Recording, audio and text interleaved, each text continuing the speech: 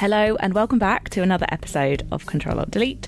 Today's guest is with Rick Zamada. He is a writer, actor and broadcaster. He's also someone I find really quite hilarious in his columns for The Guardian, and someone I find really entertaining and knowledgeable and interesting on Twitter. So it was really lovely to meet him in person. He is also a trained actor and he has appeared on HBO, the BBC, ITV, Channel 4, and he has also played a lead role with the Royal Shakespeare Company. That's his official bio, but we talk about all sorts of different things in this interview, and mainly my questions do focus on his amazing best-selling debut memoir called I Never Said I Loved You, which is out now, and it has had so many incredible reviews. It really is a beautiful book about mental health, and Rick's writing is just incredible. I recommend it, and I really hope you enjoyed this episode. We got a bit deep, but we also had a laugh as well. So if you liked it, please do leave a rating, and I will see you next week. I always think of Ganon. I always think of that yogurt advert. Danon. Danon. Yeah. Ganon. Thank you so much, Rick, for coming on my podcast. It's such a joy because you're my Twitter. No, this is how I'm feeling serious, inside. Intellectual, right? Hello. But I'm meeting a Twitter buddy. Congratulations on your amazing book. I know that many people have enjoyed it because it is a Sunday Times bestseller already, and I know you're cringing probably, but it's just a brilliant book that I'm so glad a lot of people have discovered and read already. And you paint such a vivid and really beautifully done story around mental health, which I think is hard, and it must have been really hard to write in places. But I just wanted to say how amazing the writing is for the listeners just quickly, because there were so many sentences where I kind of just stopped, and I think you're reading a good book when you kind of have to just like pause for a minute, and just things like, this is a really small example, but when you describe depression and how the word is quite similar to like air coming out of a lilo, and just these ways you paint things. You're a very talented writer. So that's my whole like weird sucking up thing done. Oh my God, no, I love it. Can we do an hour of that? That's good for me. But my actual question now, how was it deciding what to put in and what not to put in? Because I know you said in previous interviews that it wasn't therapy, and I know people get confused. It's a story and an entertaining one as well. So I just wondered, how did you map out what to put in and what to leave out? Well, that's why I chose these chapters that focus on a particular area or sort of symptom, if you want, like, of depression or what it's done in my life. So it would make it easier to sort of focus the lens on what was happening in my life at that point through that subject. Mm-hmm. So everything had to tie to the theme of each chapter, whether it's grieving or career or trauma, there's a strong through line. Yeah.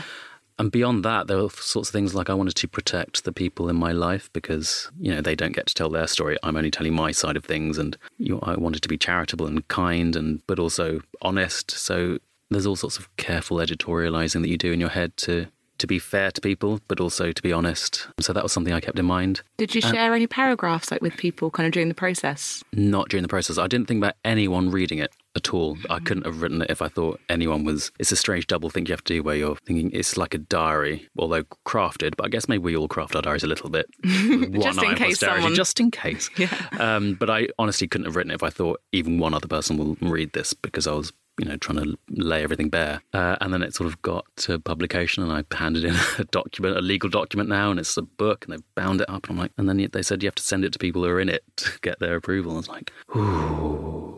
And that was a really big mental hurdle.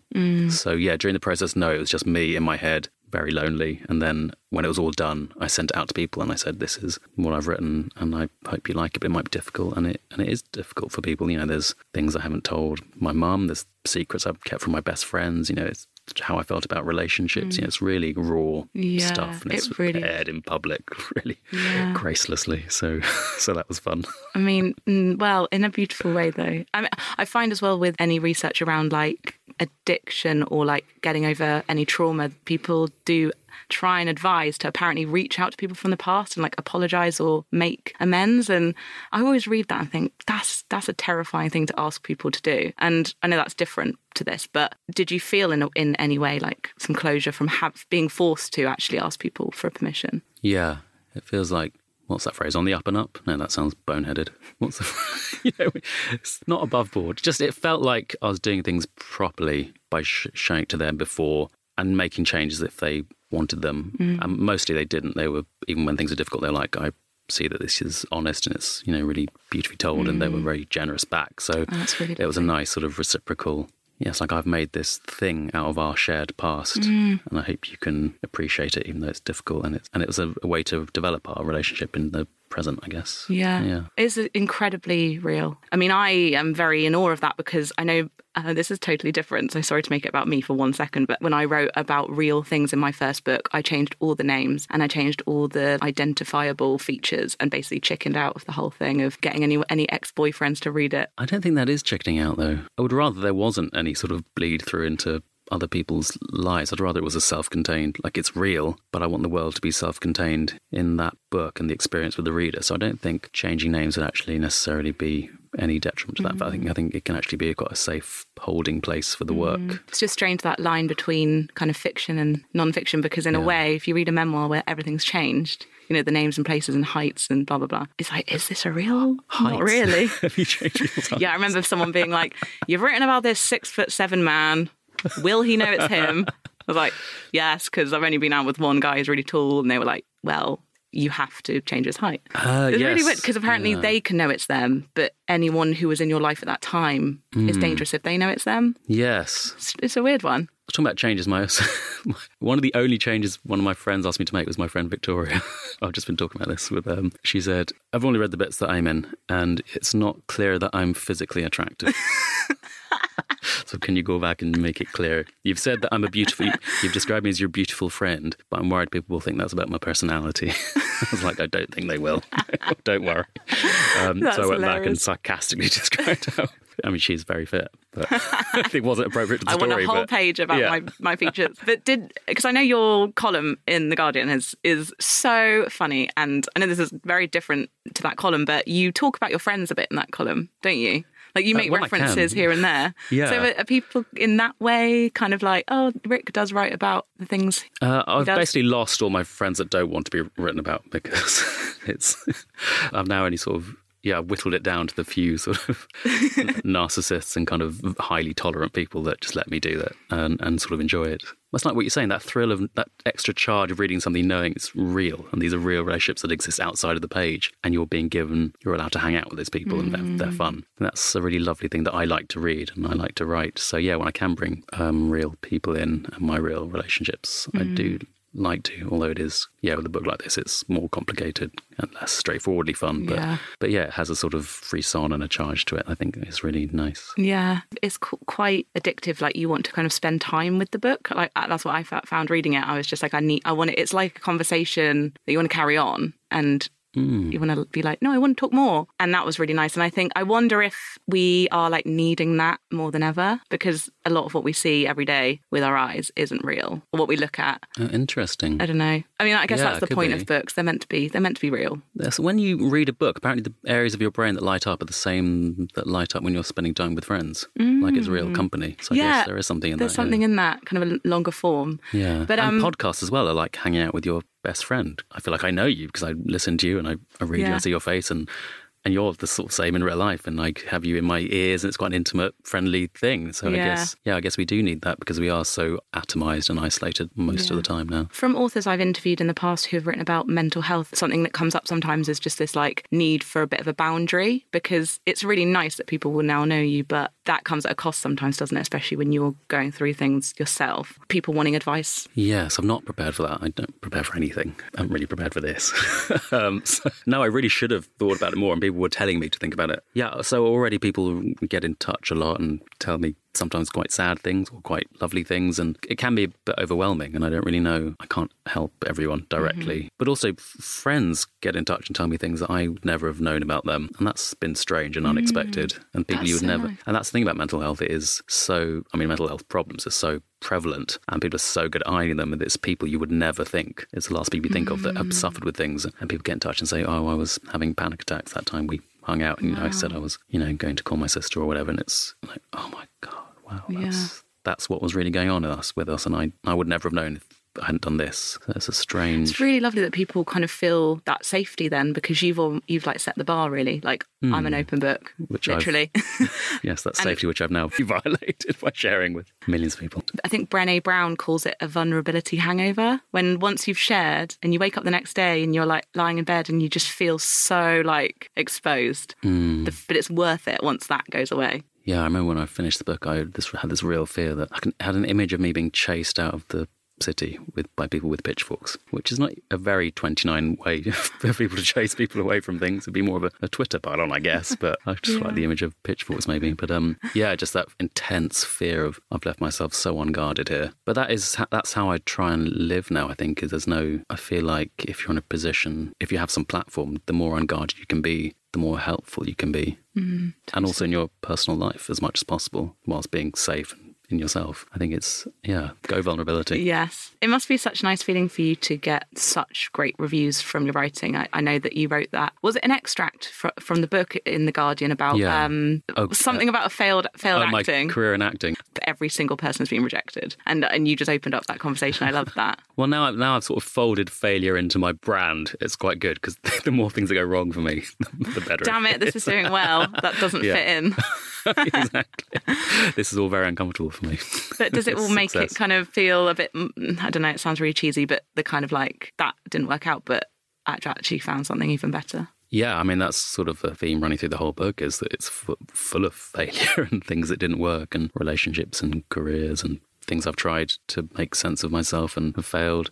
But being able to reclaim those things as just being, since we're going down the cheese route, part of the journey, like it really is. You kind of feel it wasn't for nothing. It had a meaning, even though at the time it was awful and felt like, I wanted to die at points. But I've made this thing and people find it helpful, and it's a way of connecting with people. That's a really incredible and unforeseeable thing. I would never have imagined that I'd be able to do this. I still can't believe I've done it, to be honest. And I find that helpful to know that we never know what's coming. That's the thing that pulls me through. It's like, we always feel every moment, I know everything about my life. All the rest has been prologue, and now this is how things are, and this is how things will always be. And that's not true. You don't know what's around the corner, what's coming, what you're going to do with the stuff that's happened, good and bad. It's amazing. And the fact that even when a year goes past, like, when you get those like Facebook memories or whatever they are, and you look back and you think, God, I was like really miserable then, or really happy then, and you just feel like a totally different person. Yeah, sort of project forwards and have that sense. Like, I know that probably in a few years I'll look back on this and be really embarrassed by the writing and what it is, but that's okay. That we have to give ourselves that generosity and that large estimate. Okay, that was a stage in my journey and it was good and it had value. Yeah. However I feel about it now, it's just letting ourselves off the hook a bit and accepting our story. Definitely. And I know there's a kind of tendency to, once a book is out, people are like, oh, that must have been really easy then. But I think I read somewhere that you had a deadline. You'd like to do it in a year or something. Yeah. And I always think it's like they're so at odds with each other, like this. How do you wrap up an experience like this with a deadline? It's almost like that's kind of crazy. But at the end of the day, you wanted to have it out by a certain time. Were there moments where you were just like, I can't do this? There was one moment that lasted the entire year where I didn't do it. I'd done 2 chapters by my deadline, and I thought about it. I was like, what happens? I talked to people, if I do have to give the advance back, what happens if I say no? Like, how bad is it? Is it career ending? And what that was, is I wasn't prepared to be honest at that point. I wanted to tell a sort of uplifting story that didn't cost me anything. And didn't really go through what I was talking about. It sort of skated over the top and kind of cherry-picked a few sort of sound bites, I guess, or easy narratives. And I guess there's some part of me that's deeply resistant to writing that book, and it would be a lie. And there's things I didn't want to write about, I guess, is what it is. And I thought, if I want to write about my mental health honestly, then I have to talk about the things I'm most ashamed of, that I don't want to talk about, and that I've kept hidden from everyone in my life. And that was excruciating, but I'm glad I did that. I really love the letters. Oh, I'm glad. They're just so lovely. I think that feels very, very personal. Like, just the idea of reading someone's letters. Like, even when you read old letters from the past, it's like there's no one's trying to hide anything in those. Yeah, letters are so raw and immediate, and it's that sort of electricity that exists between 2 people. It's a real privilege to be able to touch into that. And I know you've probably been asked this like loads, but how's your mum? I love her. Everyone does want to know about my mum. She's great. I need to text her back, actually. I think she's read it? Yeah, she's read it, and she loves it. She loves all of everything. She's like, what can I do? Can I come on your press trips? And what can I do to help with the book? She's such an adventurer. I'm like, I want to be more like that. I mean, she is, but it's exhausting. Always going. She's trying to join some new homeopathy course now. She's like, it is very expensive. I'm like, the fact that you are saying it's expensive worries me because you spend money on just magic beans, as far as I can see. I mean, she's always got a new plan idea. She's amazing. She's such an inspiration to me and now to lots of other people. She's always in a good mood. Which is bit of a life raft, really. Like those people who just you're a bit like, how can you be like this every day when I'm not feeling like that every day? Yeah, the mystery of other people and how they are is like, what's it like being you? These people are a mystery to me. These morning people. Yeah. Like, what is that? Is that just there where who's turning the lights on? What? I don't know. It's mad. I mean, yeah. I would buy it. I would buy it in a magic pill if I knew what it was. But I think you can buy it. Yeah, I was just thinking that. I was like, I could definitely Google that. But yeah, I bet you've had a lot of people kind of just saying the people in your book. And I guess she maybe would have known that people would get to know her as well. I guess she was okay with that. I said, she was the person I was most worried about showing the book to. And I was like, I've written this thing and you're in it, quite a big part of it, and it's our relationship. And, I've written about you and how do you feel? And she said, well, it's about time, isn't it? I was like, all right, that's fine then. She thinks it's a huge adventure and she's really proud of me for, making sense of my past and trying to make something for other people, and it's brought us closer together, definitely. Yeah. And she's delighted by it all. Aww. She's my life raft. I'm not going to lie, I am imagining like a film adaptation. And I'm like, who would they cast? That's who so would fun. they cast? I was going to say, there's not many 4'9" actors, but they're all 4'9", aren't they? But I wondered, did any of your previous acting, like, 'cause obviously you were doing incredible plays, like, does any of that go into your writing, like any of that experience when you embody? I'm trying to make a connection there. No, I get it. Yeah, I think there is one for sure. Certainly empathy when you're writing about other people and looking at situations from different angles, because as an actor, you always, whatever character you're playing, even if you're the villain of a piece, you empathise with them, you get inside them and see what motivates them. So that sort of psychological act of what makes people tick, what formed this person, what do they want, what are the problems that they see in their life, that informs everything I do. Dialogue, reading scripts and things, that kind of meaning that exists between two people in dialogue, I think is a really exciting, fun thing. So I like writing that. Yeah, setting, kind of exciting, moving around in places, and let me see what's specific to act, but I feel like there is definitely a link. I'm trying to think it through now. Did you ever have that feeling of, because I've got a friend who is a writer now, but she went to acting school, and she was like, I kind of knew a little bit that I wanted to write because I kept wanting to change the scripts. Such a writer. Was she better than the scripts, do you think? Is she a good writer? I don't know. She's a great... No, I should say yes. Sorry, yes, she is. No, Hi. But I don't know whether she's like reading Hamlet being like, I could totally have rewritten. Shoddy workmanship. Yeah. Overwritten. Can we just tweak this line? Imagine. It's just not scanning, Bill. Can we have another go at that, maybe? Another pass? I think a lot of people are drawn to acting that are just creative, and even if they don't find that expression works for them because it's a very backwards, racist, sexist, ageist industry, as long as they don't lose that spark that drew them to it, they'll be okay. Like, actors are very employable people. And must be quite resilient. I mean, the bit in your article as well that stood out, which I know you made funny, but actually really revealed a big issue, was the whole Dev Patel thing. Well, yeah, like I love Dev Patel. His work's amazing, but you're sort of taught to see these people as your competition because you think, there's probably 4 jobs for Asian actors. So these people are my competition and my enemies. Like, why are they doing well and I'm doing badly? And it's this awful, artificial, setting the dogs on each other sort of mentality that's really hard to avoid in such competitive industry where, you're judged so superficially, immediately and constantly. And it's such a shame because actually it should be, if anything, this like... Yeah, these are your brothers, your compadres, these are your creative... These are the people that want you to do so well. Yeah, absolutely, yeah. It's one of the perversities of acting in many creative industries, I think, where we perceive this competition and we isolate ourselves further as a result of it. And actually breaking free of that is a really liberating thing to try and do. Yeah. Is to see everyone as your ally. Totally. And we just need more roles. Yeah, well, that's the thing. The problem was not with us. It's the people who are, it's gatekeepers and people that provide roles and opportunities, especially for women and people of colour. Yeah, there's not enough opportunities and they need to. That's something that needs to change. Yeah. What did you ask me? I think about being resilient as an actor. Oh, yes. Yeah. So everything in my life since then, like becoming a journalist of sorts. But none of that feels hard to me. I know it's a unrelatable thing to say, but having come from acting, this is easy. Like, I don't walk in a room now and people look at me in 3 seconds ago. No. So I'm like, oh, okay, so I've got a shot at this, even though it's one shot in 400. I mean, I'll take those odds over acting, yeah. So it's a tough school, but when you graduate, it does give you resilience. Yeah, it's like that bit in La La Land where, I mean, it's my only reference, with Emma Stone, and then she does her audition and someone just like goes on the phone and eats a sandwich while she's like crying. Yes, love that. Yeah, it's so true. Like, you just do these readings and people are just like so disengaged and glassy-eyed. You're like, this means a lot to me, and I've spent 3 days like working and you're not even looking at me. Who would be your actor, your casting, not rivals? I know, you know that question where it's like, who would play you in the story of your life? And then you don't like want to be arrogant and be like, yeah, but you want to get a name. The project will be much easier with a name attached. That's true. I know, I've gone totally off topic now, but I feel like I've asked you most things. Oh, no, I have got one thing to ask. I read in an interview that you said, I don't think I can do non-fiction again. I certainly don't think I could. Well, I wouldn't need to do this again because this has been such a drawing together of my demons of like 3 decades more, nearly 4. So, I mean, I couldn't. But also, it weighs on me, the kind of... it's something I feel like I'm good at it. Life writing and drawing experiences from real life, but that sort of, however charitably you do it, it's kind of violence to turn people into characters, and it weighs heavily on me, the responsibility of it and not wanting to upset people, and for the sake of people around me, I don't know if I could.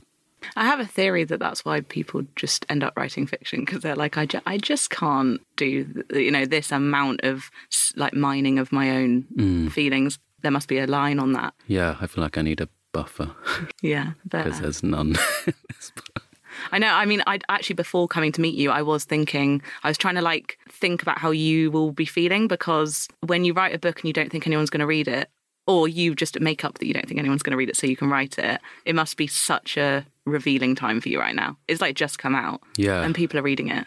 Yeah, I think it's been less than 2 weeks, and it is overwhelming and strange, and it's an alloyed feeling. It's not just one thing, and you can often feel like you're letting people down if they're really excited for you, and lots of people, especially people that worked on the book, are really excited, and I feel so many things. I feel excitement, but guilt and fear and hope and depression and grief all connected with it, and it's hard to know how to arrange your face to express all of those at once. Yeah, so you end up just all walking around with a face like a Victoria sponge.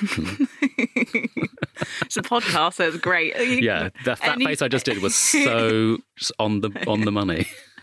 So perfectly expressive of what I've been stumbling towards with words. That's why I love. Yeah. That's why I love podcasts, though, because it's like you can just do whatever you want with your face, as long as the words come out. What's the weirdest expression you pulled on whilst recording? God, I don't know. Maybe just being quite achy, like from smiling too much. Just being like, I'm gonna be a bit sad now. You do get the cheek-ache, don't you, when you're being very social? Yeah, which is a good sign of a good guest. So yes, empathetic, generous, or psychopathically charming. I might put that in my bio.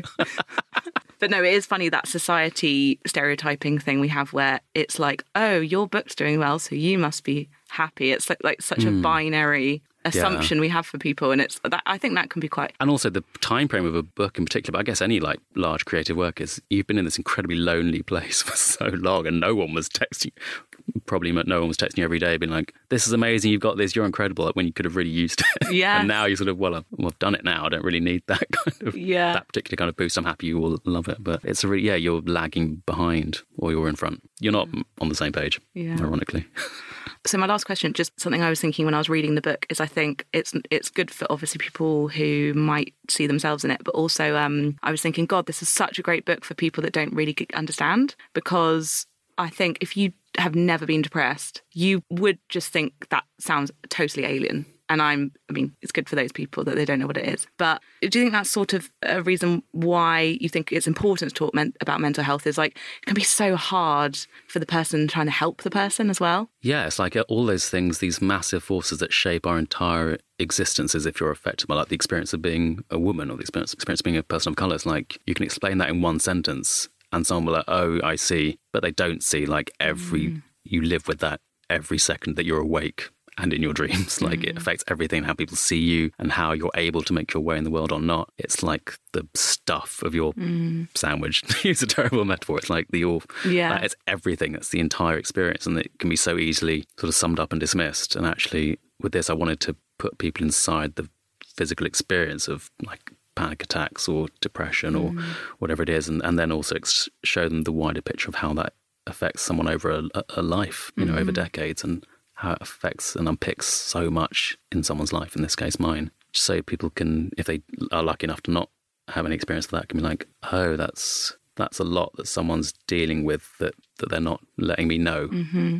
Yeah, because I remember someone saying to me once when my friend was going through a really bad time, she was like, I don't need you to like suggest anything. That was something I learned, is just like, you literally just need to sit there and listen. There's something about humans that just, our experience needs to be seen and validated by being witnessed and acknowledged and let into the room. And that's really what's helped me with my own depression and traumas, is letting them into the room and giving them the right to exist. Mm-hmm. And the more we talk about it, the more we don't see like being default happy as quote unquote normal. That's not even a thing. That's society painting that weird picture of people in adverts always smiling. I feel like there maybe is one normal guy, but but he doesn't seek the limelight, so we don't know who he is. Then he wouldn't be able to write such brilliant sentences as you, I'm sure. Well, thank you so much for coming on. And for anyone listening who just wants to know more, are you doing any like events, or where can people follow you? Yes, I'm very disorganised, so I don't know what I'm doing. I'm going to Edinburgh this Sunday, and I'll be doing some bookstores after that, and some festivals. There'll be festivals, East Riding Festival, and is that Harrogate? Follow me on Twitter, and I'll let you know when people tell me. Amazing. Oh, well, they'll be so, and I feel like with festivals they crop up, don't they? Kind of as the year goes on. So yes, follow on Twitter. Yeah, there'll be What's the matter? Plenty is the matter. Read all about it. Thank you.